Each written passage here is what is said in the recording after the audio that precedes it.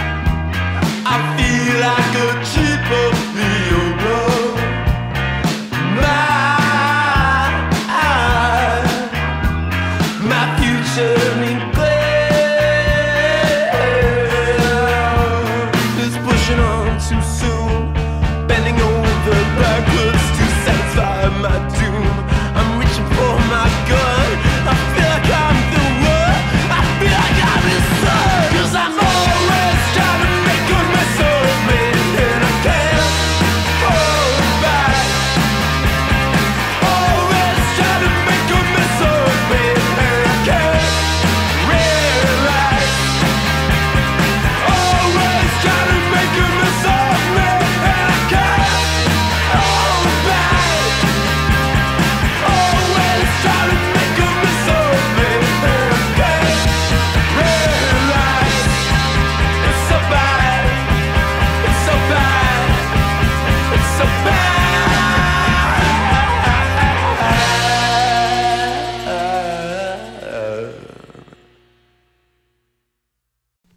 Sarah sings. I am unsure of where this thing is going, though I know my right shoulder hurts deep in its joints and ligaments.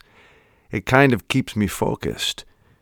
My breathing seems more shallow than normal, and I worry about all of the ibuprofen I've been taking. It is the middle of April, and last night 1/2 inch of snow fell from the sky. The spring green grass pokes through like a vibrant, organic plume of innocence, kissing the cold breeze that twiddles the white birch trees on Hickory Lane. I hear the squawks of geese in the background, along with the hum off the turnpike bridge.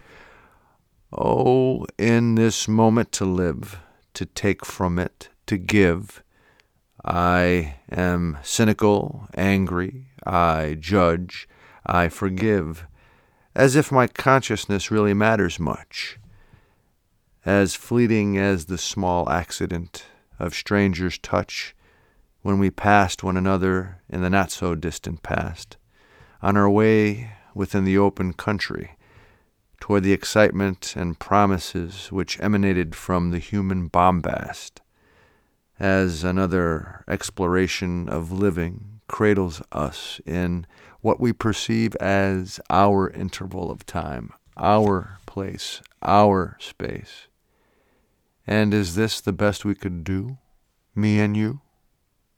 As Sarah Vaughan makes a great chili, and sometimes gets you stoned too. Send in the clowns, yet later still, happiness abounds. Lovely party, let's get us a drink. Listen, smarty, don't tell him what you really think. Think of your career and tell him what you think he wants to hear.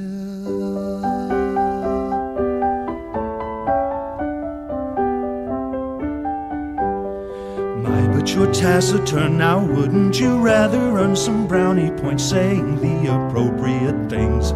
Suck up like a good little gas praises in order best to lay it on thick before the fat lady sings. I advise from first-hand experience that mighty old egos like his expect to be fluffed. So please unbite your tongue, sir, and while the night is young, sir, come up with something or your goose will be stuffed.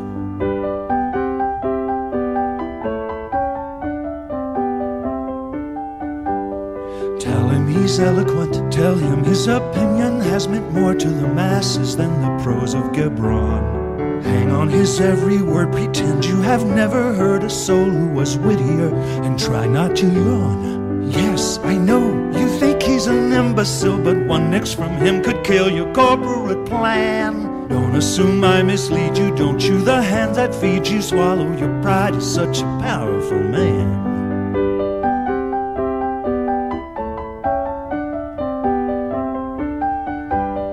Yes, you're choking on every syllable, but you can dish out the bull if anyone can. Trust me, this way is better. Sure, there are Irish setters smarter than him, but he's a powerful man.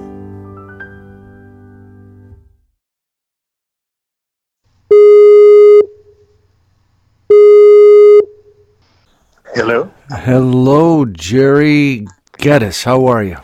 I'm good. How are you? Greetings from isolation. Yes. Greetings from isolation. It's nice to have you back on Troubadours and Rock On Tours. And it's nice to be back. Oh, thank you. Thank you. Some folks, I'm sure, have heard our first conversation, but for those who have not, let me give them a little background about you, okay? Okay, yep. Jerry Geddes has conceived and directed a number of musical reviews, including The Bistro and Mac Award-winning Monday in the Dark with George, and put on your Saturday Suit, Words and Music by Jimmy Webb. Jerry is also the director and sometimes host of Pangea Restaurant and Cabaret's Fabulous First Friday in Manhattan's East Village. He has directed many cabaret artists, including Broadway star Andre Deschildes, Helen Baldassari, Darius De Haas, and drag artist Julia Van Cartier. Jerry directed the David Drumgold Variety Show in residence at the Manhattan Movement and Arts Center, and has produced a number of recordings, including 2 Bistro-winning CDs. He's taught vocal performance at the New School, NYU, and London's Goldsmiths College, and continues to conduct private workshops and master classes. Jerry is currently completing a memoir about his life in the city. Troubadours and Raconteurs is very happy to have back on the program Jerry Geddes. Yeah. Thank you. I should mention, too, you're an activist. I find, based on a lot of the things I read, that you post on social media because we're friends in various venues. Yes. I would say you're a director, a writer, a cabaret critic, and an activist, too. I keep my finger in that, yes. Yeah. Well, I can't help it. It just happened, but yes. Well, especially given today's circumstances, you can't help but push back, right? And we'll get into that, I'm sure. But let's talk about the COVID-19 pandemic to a certain extent. The effect the virus, the pandemic, the isolation, as you mentioned, is having on the arts in New York City in particular. Well, New York City in particular, and the performing arts in particular, and particularly a fragile art like cabaret, which is where I spend most of my time, or even jazz. I think one of the main concerns is the survival of the clubs themselves, the physical spaces. Because while a restaurant can kind of survive with takeout and things like that, these clubs are not set up as restaurants in that way. They have food as an addendum to their reason for being, but it's not what they're about. And so most of them are just shut down.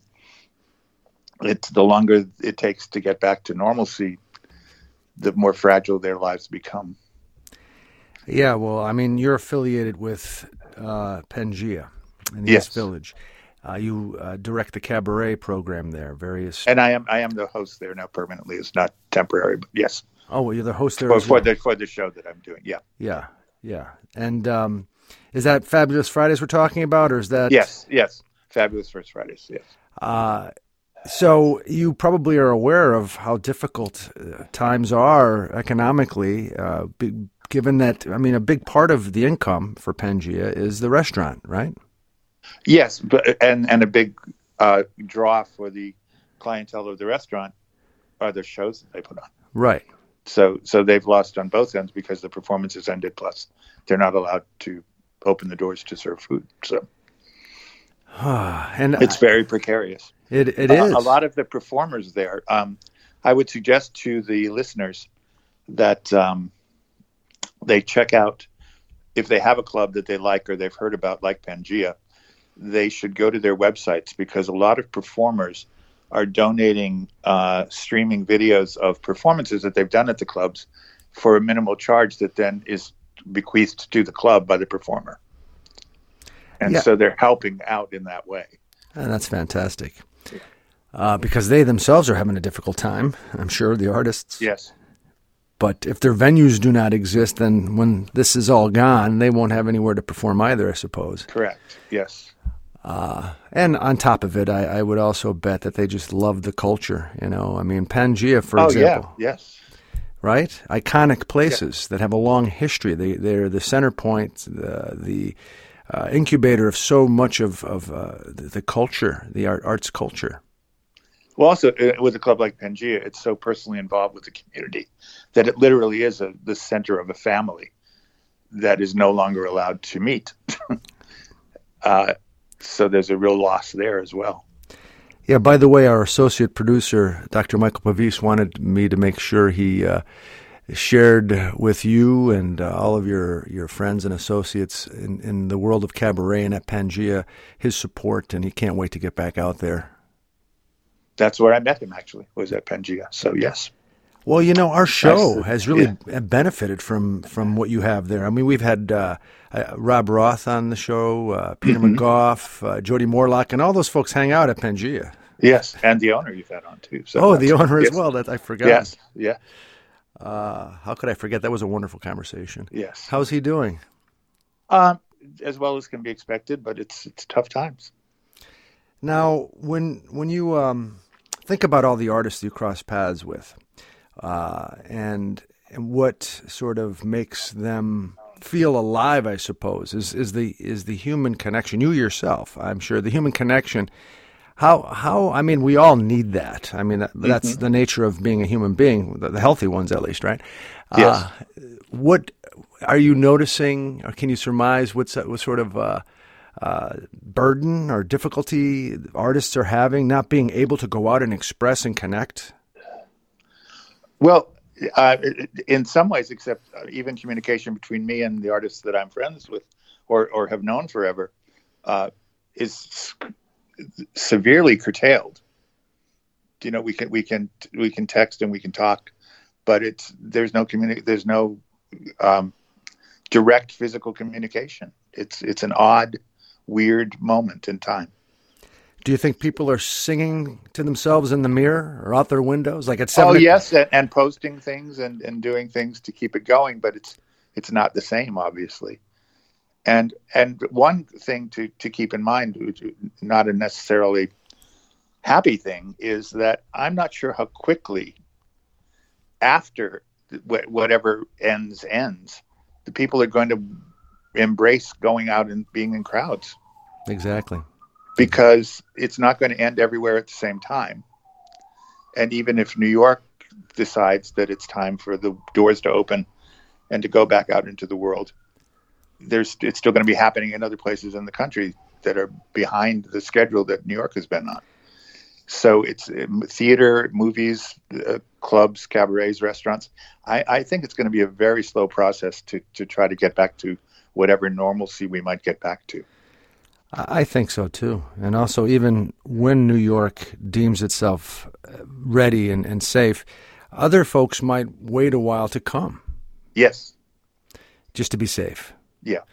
It concerns me. The thing about cabaret, in particular in New York, is it tends to be a locally supported art, whereas Broadway and even major concerts tend to be tourist-driven.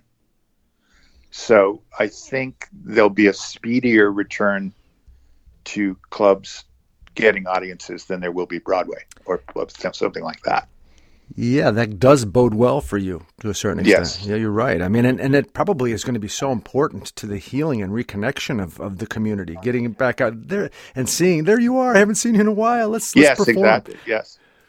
And also, having been deprived of it, it might increase the support of it. Yeah. Because they'll realize how fragile and how important it is. Right. They won't take it for granted, so to speak. Exactly, yes. Yeah, that's one of the good things. I mean, we're losing a lot of good people. We're divided as a nation because of poor leadership, and you know, poor is a very understated word. Yes. Yeah, I'm trying to be. You know, I'm not trying to be. I know. Yeah. I mean, I think our president is a buffoon. I'm not afraid to say that. I don't want to cuss, you know. Yes, no, I understand. But how are you? What's your take on the way Mayor de Blasio and Governor Cuomo are handling things? Well, certainly, at least in contrast, they're brilliant compared to what we're getting federally. I wish they were more on the same page. You mean the mayor and the governor? Yeah, there are differences they have in the way to financial response and physical response to what's happening. But I'm not sure there's a blueprint that anyone can literally follow. So, but they are certainly more communicative, more trustworthy, more honest, and more informative than anything that we're getting from Washington at all. Yeah, unless you say. I think the Washington stuff is actually dangerously misleading, and I wish it wasn't given as much hype as it's given, because it's devolved into basically a campaign rally every day that he's getting free publicity for, which infuriates me. But yeah, I agree, and I think that's the main concern coming from him is his reelection, not the health of our nation. I think that's been his concern since the first day he took office. But yes. Yeah. So Yeah. the mayor and the governor of New York, the mayor of New York City and the governor of New York, much better in. Oh, absolutely. Yes. Yeah. And when you look at, excuse me, when you look at your again personal relationships, your professional relationships in the city, are they how should I say becoming more of a lifeblood to you than they were before in a way? Are you relying on? I'm not sure of your personal situation, if you're home alone, or if you have somebody that you're isolated with. Because I know I'm alone. I'm alone. Yes. So I would think, unless you feel very comfortable in solitude day in and day out, you rely a little bit more than you would otherwise on your friends and associates to keep your sanity. Sure. Yes, it's absolutely true. But it's odd because the forms of communication we're forced to embrace in this situation underline the fact that we're losing so much of the personal commitment and connection that we have. Even the best phone call is not sitting down and having a drink and talking to a friend. It's just not the same thing. No. There's the physical communication is a big part of it, probably bigger than anyone thought.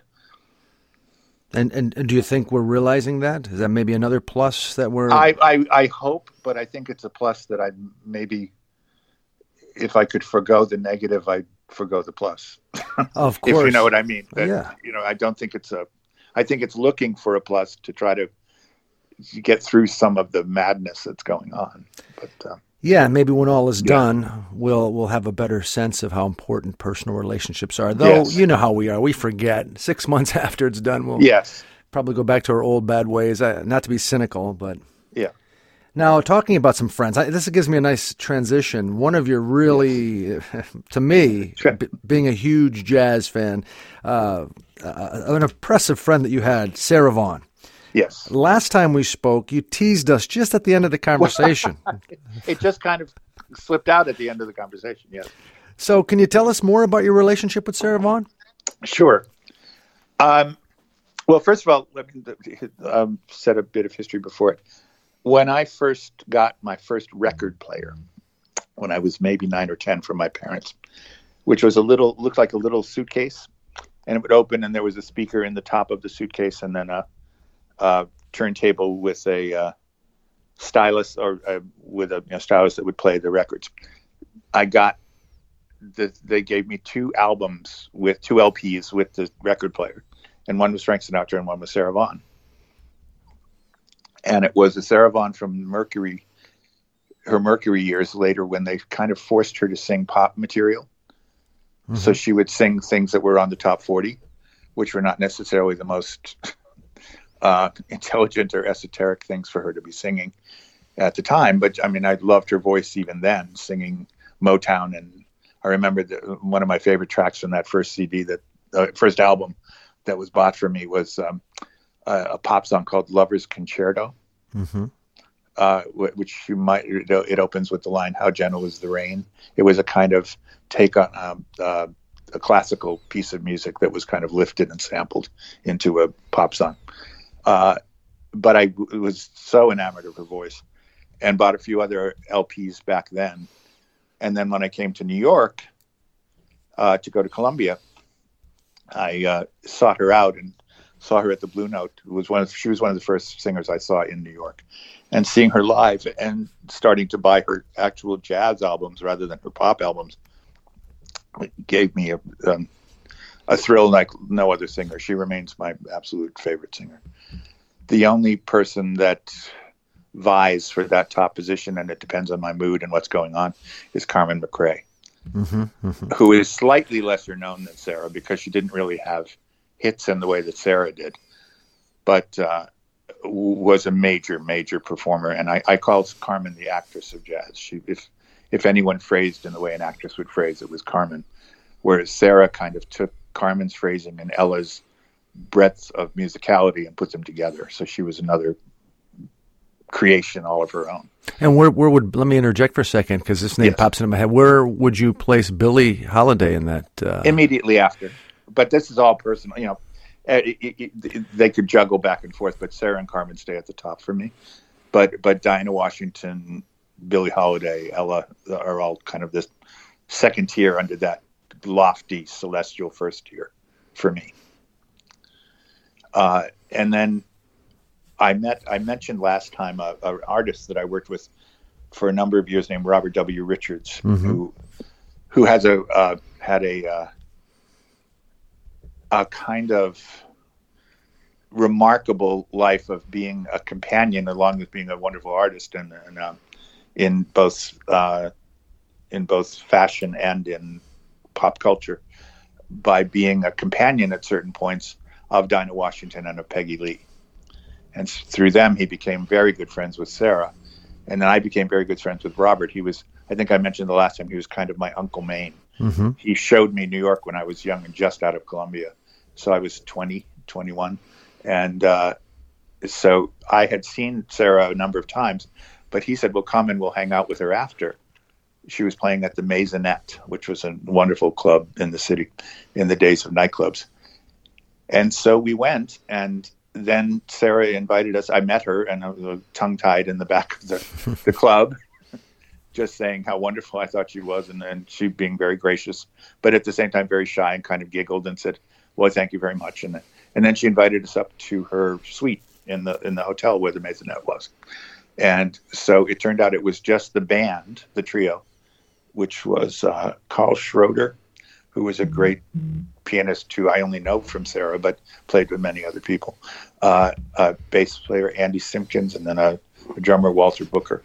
And they had dates with them. And then it was Robert, Sarah, and me, and we were all kind of sitting on the floor in the living room, just having wine and talking. And at one point, there was a lull in the conversation, and it was Sarah, then Robert, then me in the circle. And she leaned over and whispered in Robert's ear, and he laughed and said, oh, sure. So she got up and left, and I leaned over and said, she was looking at me when she talked to you. What was she saying? Did she want me to leave? What's going on? And so he said, no. She just asked if you were old enough that she could bring out the marijuana. You were 20. You were around 20. Yeah. And at that point, she appeared in the doorway with a little baggie in her hand and said, I hear we're all vipers in the room, so let's have some fun. Excellent. So we got stoned and talked about music, and it was an amazing evening. And so every time she would come to New York after that, we would hang out. We would go to the Blue Note, and she would rent a limo, and we would sit in the back of the limo, and we would stop by at Gray's Papaya on St. Mark's Place, or 8th Street and 6th Avenue, and get hot dogs. And she'd have bottles of champagne in the back of the car. So we'd have hot dogs and champagne, and we would drive to a place like there was a famous disco called the Limelight that was actually a deconsecrated church that had turned into this big, trendy, Gothic kind of disco. And so she never would go in because it was a deconsecrated church, and she thought she shouldn't go into it. But we would sit outside in the limo and watch the people go in, and she'd be fascinated by the costuming and the energy of all these people going into the club, and we'd just sit there and talk and have hot dogs in the back of the limo watching people go in. She sounds fun. Yeah. One of my favorite times, she was playing at Blues Alley in Washington, and Robert and I went down for the weekend to stay with her at the apartment where they had put her up for the weekend. And she made a mean chili, so after the show, she made us dinner, and then Sarah traveled with a sewing machine, and her relaxation was sewing. So Robert and I would sit on the couch and have champagne and talk about music with her, but all the while she was at the sewing machine sewing away, just keeping her other parts of her life up going. So, and she would give me hints of saying, she would call me and say, I'm singing the national anthem at the Mets game tomorrow in case you wanted to listen to it or tape it or do something like that. And she would let me know when she was appearing on an album that wasn't in her own name, so I could keep track of those kinds of things. And we were friendly and friends, and she was a wonderful person, very shy off stage. Yeah, she turned it on when she walked on stage, I suppose. Yes. Although she still had a kind of hesitant command of the stage. It wasn't like Liza Minnelli or Barbra Streisand stepping on stage. She was much more a musician with the other musicians. What do you think was at the essence of her art, the way she expressed herself? What drove her? Well, she was. I think she had to sing. I mean, that was her art, and she had 4 octaves. Some push it to 5. I'm not sure that's even possible, but she had 4 octaves, and she could pick any note of any octave to use at exactly the right moment. And we could tell kind of. First of all, she always kept one number, and it was My Funny Valentine, where they would not rehearse it, and she would just do it with the piano player. And they would just kept it as the one moment that was completely spontaneous that night about how they were feeling, what was going on. So at times there would be a happy My Funny Valentine. At times there would be a crushingly sad My Funny Valentine. It would change with every performance because it would be the mood of that particular moment. And there aren't many singers who could get away with doing that. But when she would perform at like the Blue Note, I would see her 2 shows a night for 5 nights in a row. And every single time it was an entirely different interpretation of My Funny Valentine. And you could kind of gauge the kind of whether we were going to hang out afterwards or whether she was going to say, I'm going to go home and go to sleep afterwards, from the way My Funny Valentine was done that night in the show, because it was a gauge of how she was feeling that day. And all these years later, if you had to pick a tune to sit back and remember Sarah Vaughan, which one would you play? Well, I think there's a couple, but let me preface by a quick story. When she was recording for Mainstream Records, they were pushing a bit to get her into doing the pop material again after years of freedom of singing, jazz standards and classic music. And they made her record Send in the Clowns right after Judy Collins did it. Mm-hmm. And they did it in a very up-tempo, poppy kind of innocuous way. The arrangement was not very good. And her voice still connected with the lyrics, but it was a real throwaway. So about a year later, Robert and she and I were sitting after a concert she did at Lincoln Center at a place called O'Neill's Balloon, which is no longer there, but was a great kind of hangout place after concerts. And she was saying, I've been thinking about that song, Send in the Clowns. It kind of stuck with me, even though I didn't like that recording at all. I hate that record, but I can't get the song out of my head. Do you think I should do it again? And Robert and I almost leapt out of the chairs and said, yes, please revisit. And I'm not claiming responsibility for this because she was already in the plans of doing it when she brought it up to us. But from about a year later, her closing number was Send in the Clowns, and literally brought the house down. And it became her standard after that in every single concert. I don't think she did a concert without it after that moment. And that remains one of the classic moments for me of her singing. But it never has been done in that way in a recording. No. When it came time to be recorded, she was doing an album with Count Basie. So it became a horn-driven arrangement. It's still a very good arrangement, but it doesn't even approach what it could be. There are some versions on YouTube that are well worth seeing. One of the things I was saying is that she would let me know when things happened that wouldn't be publicly released. And she did an evening with the Boston Pops and John Williams. And the special guest was Wynton Marsalis. Mm. And so the 3 of them did 3 songs together. The 3 of them meaning the Boston Pops and Wynton and Sarah.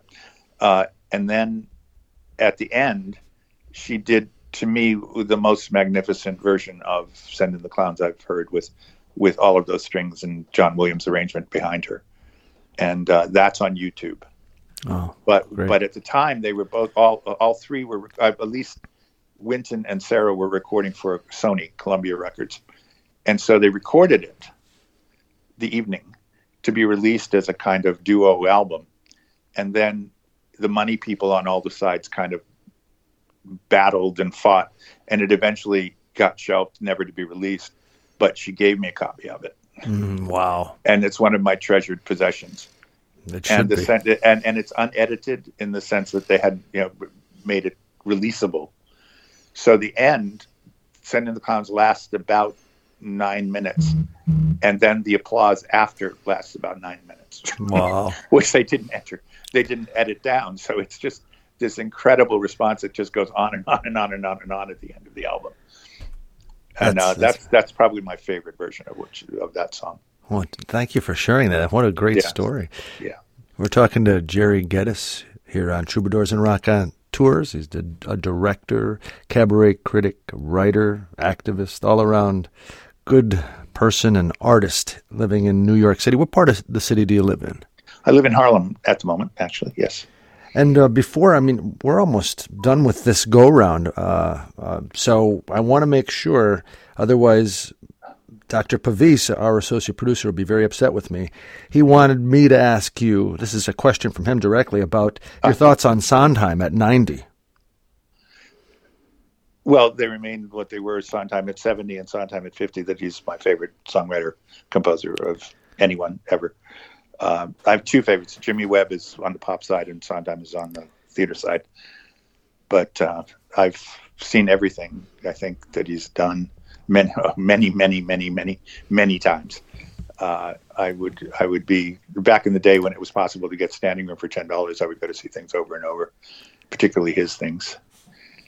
Why is he so great, do you think? Why is he so much the best of what has come out of Broadway over the last 100 years, maybe? Well, the intelligence, the passion, the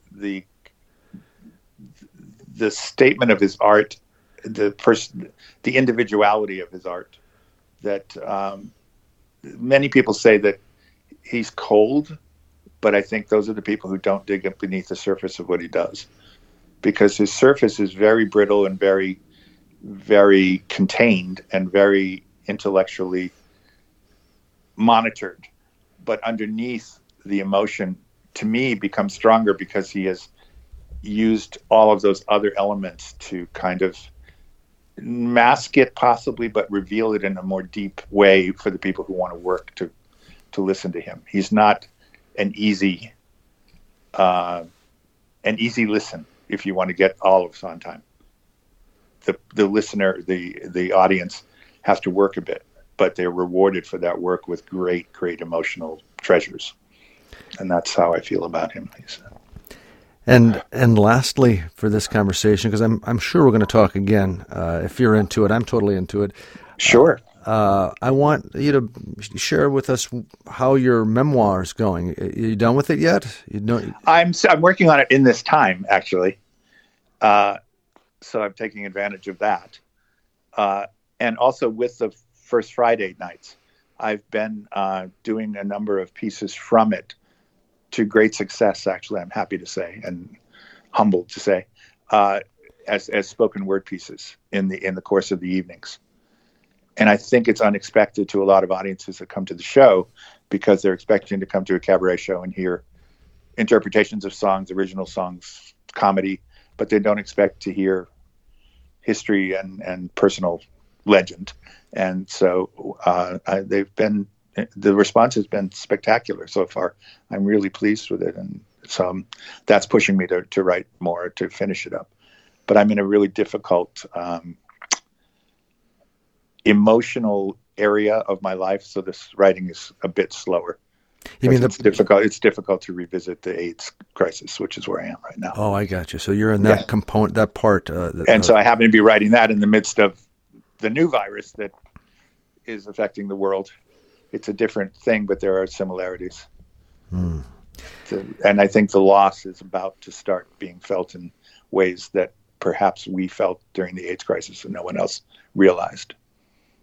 I think the deaths are going to start accumulating, in sad amounts across the country. Yeah, the world. Well, I just heard yesterday a student of mine from the UK passed away. I'm sorry to hear that. Yeah. So it's. I think it's going to start affecting people very personally, and in a way not in as involved or complete a way, but I think it will start affecting the arts and things as well, of the loss of people who have voices that could contribute that won't be able to. And I guess to end our conversation, how about on a positive, if you can find some note to help people who are struggling, as we have been talking about the kind of challenges we face during this pandemic. Mm-hmm. What kind of words can you share? Well, if anything, I would hope that people are taking advantage of the time to learn, to explore, to discover new avenues of both politics and the arts, to listen to things in a different way, to find a movie, to find a singer and explore them in depth, to find a political cause that can be supported, even if it's just postings on Facebook, as we talked about, or even if it's financial, if you're able to do that, that's great. But take advantage of the freedom of the time to kind of combat the restrictiveness of the time. Because rarely have we been told not to work. And so it's given us 8 to 12 hours a day to do other things. And granted, we have to do them at home, but certainly in this age of computers, internet, streaming, everything else, that it's practically the world at our feet in ways that it's never been before. Well said. Jerry Geddes, it's a pleasure talking to you. This flew by. It does, yeah. But it's great talking to you. Same here, and people can check out what you're doing, what you're thinking on Facebook. They could also go Instagram, and it's Geddes, the last name, and yes. Jerry, Gerry, the first name. Yes. And look forward to hopefully soon seeing you at Pangea for one of the cabaret shows. Yes, and let me just tell everybody, if they want to explore Sarah Vaughan live in Japan is probably the quintessential revelation of her as a singer. Wonderful. Thank you, Jerry. Okay, thanks, Doc. Good talking to you. Take care. All right, bye-bye.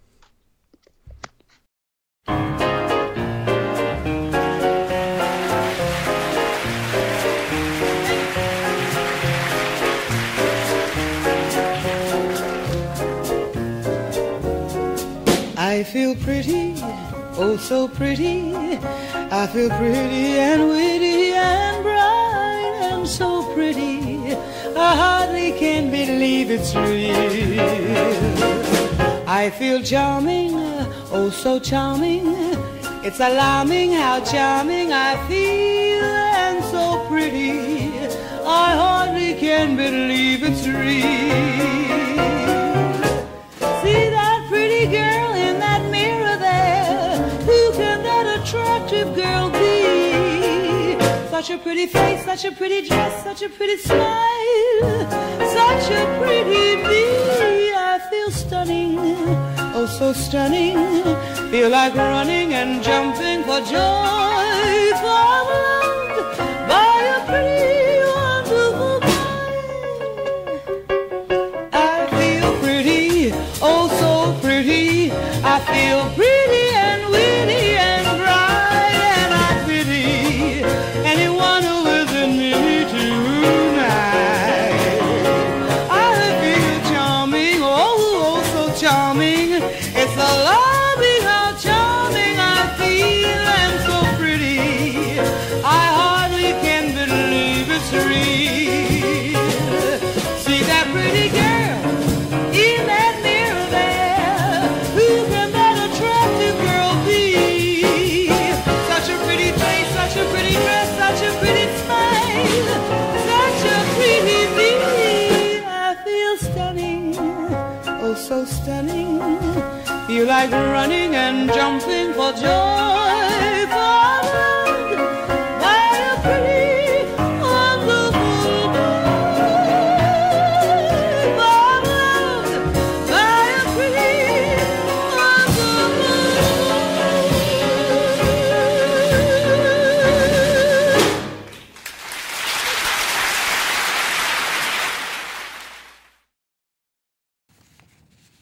The Lonesome Cowboy, Episode 2, performed by Dominic Azzarelli, recorded at the Old Brick Theater in Scranton, Pennsylvania, courtesy of Diva Productions. I am the Lonesome Cowboy. I wasn't always a cowboy, however, roaming the range with my faithful canine companion Petey. Oh no, the Lonesome Cowboy was once a semi-notorious gunslinger.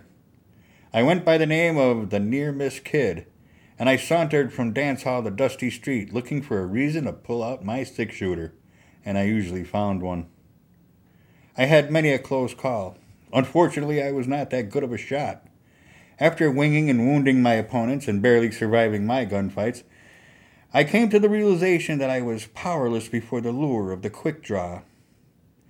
I knew I had to quit the gunslinging life, and I knew how to do just that. I joined a group called Gunslingers Anonymous. Outside of town, we would gather around a campfire, drink bad coffee, and share our stories. Now, as our name states, we are supposed to be anonymous, so for the purpose of this tale, I'll use pseudonyms. We were a motley crew. Newark Nate, the nattiest of gunslingers, who always wore a boutonniere and smelled of eau de cologne and regret. Truth to tell, he should have been a haberdasher. Indecisive Ike, who, as in his moniker suggests, was not quite so quick on the draw. As a result, he got shot up a lot, and he was always wincing and limping from his unlucky encounters with better shooters. And there was the show-tuned Slinger, who warbled a ditty as he drew his fancy firearm. He was an old odd fellow, but he could really carry a tune.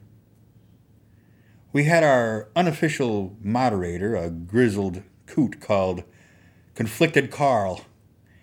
He gave up gunslinging years ago, spent some time at the bottom of a bottle of hooch, briefly joined the free love cult, got religion, lost religion, got married, got unmarried, and finally found the Gunslingers Anonymous.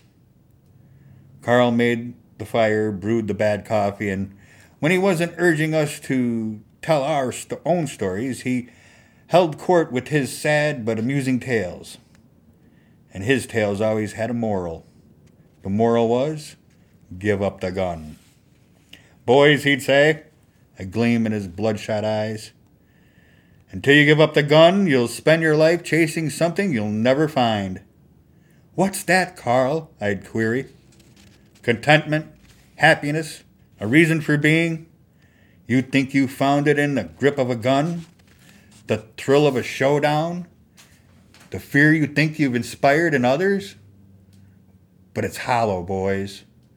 You're following a phantom and you're running away from yourself. Carl could go on like that for quite a while. We'd shuffle our feet and stare into the fire and nod.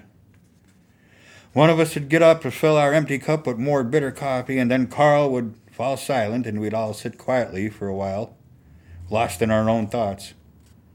That was usually the best part of the evening for me, sitting there with other pondering gunslingers, by myself with other suffering souls. Well, Conflicted Carl and the others helped for a spell, but my fingers got to itching to pull a trigger. I yearned for mayhem, and I saddled up and headed to the next town, planning to confront any ordinary customer who happened to be in my way. I was in a foul mood as I rode that day. As I made my way into the main street of this sorry town, I spied two children leaning on a post. A boy playing a guitar, and a girl, his sister I suppose, singing that heart-tugging tune, You Are My Sunshine. I stopped my horse and listened, and that song did what all the talk around the campfire wouldn't do, or couldn't do. And I heard those words, and something broke within me, and I was glad it did. I gave up the gunslinging, and then and there became the lonesome cowboy I am today. Please don't take my sunshine away.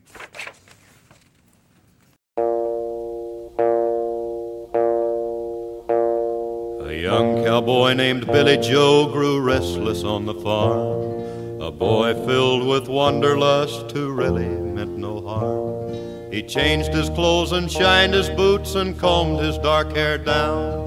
And his mother cried as he walked out, "Don't take your guns to town, son. Leave your guns at home, Bill. Don't take your guns to town."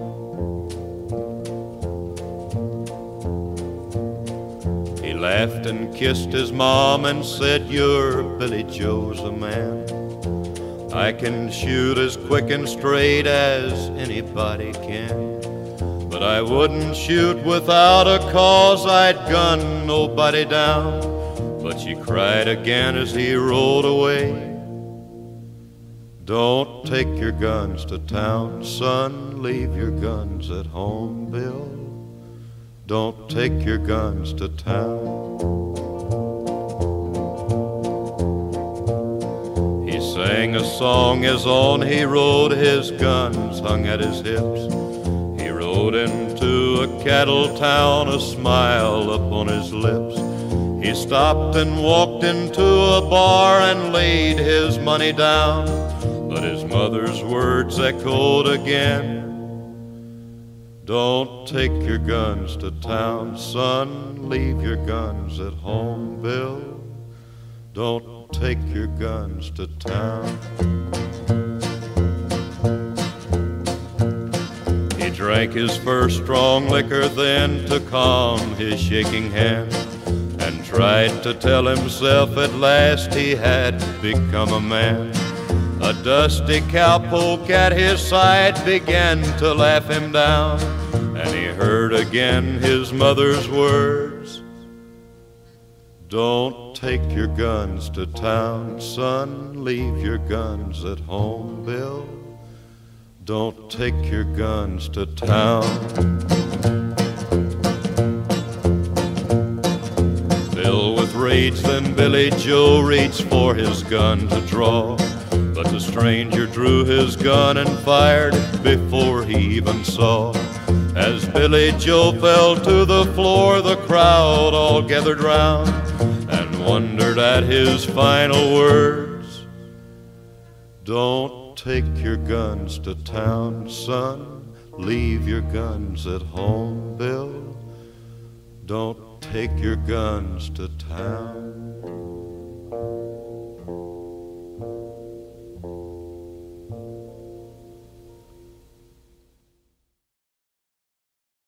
Black Cosmic Friend. "Holy cow, I am that which is lame," said the man in a beautiful house with a beautiful spouse, preoccupied with guilt and shame. "Just the same, judgmental too. Are you the one to blame? But I like a can of beer with a cigarette and a good philosophical conversation with my black cosmic friend named Brett."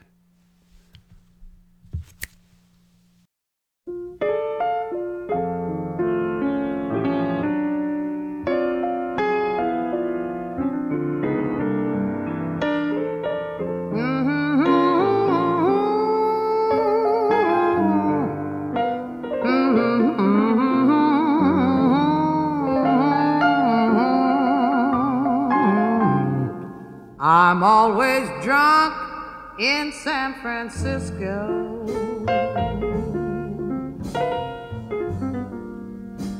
I always stay out of my mind. But if you've been to San Francisco, they say that things like this go on all the time.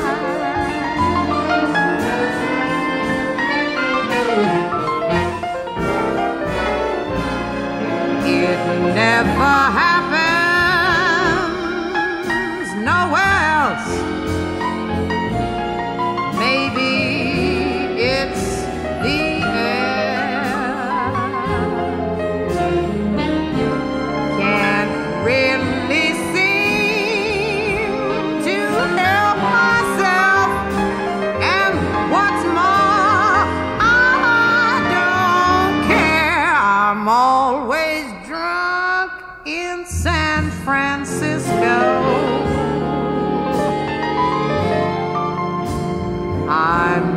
never feeling any pain.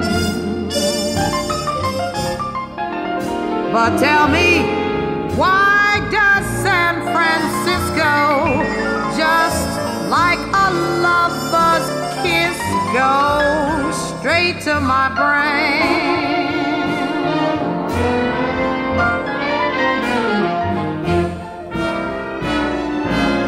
I guess it's just the mood I'm in that acts like alcohol, because I'm drunk in San Francisco. I get stoned in San Francisco. Yes, I'm drunk in San Francisco, and I don't drink at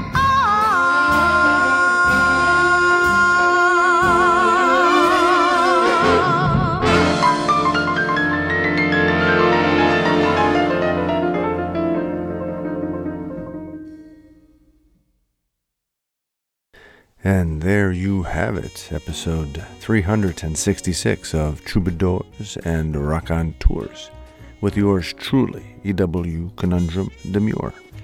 I'd like to thank those folks who made this episode possible.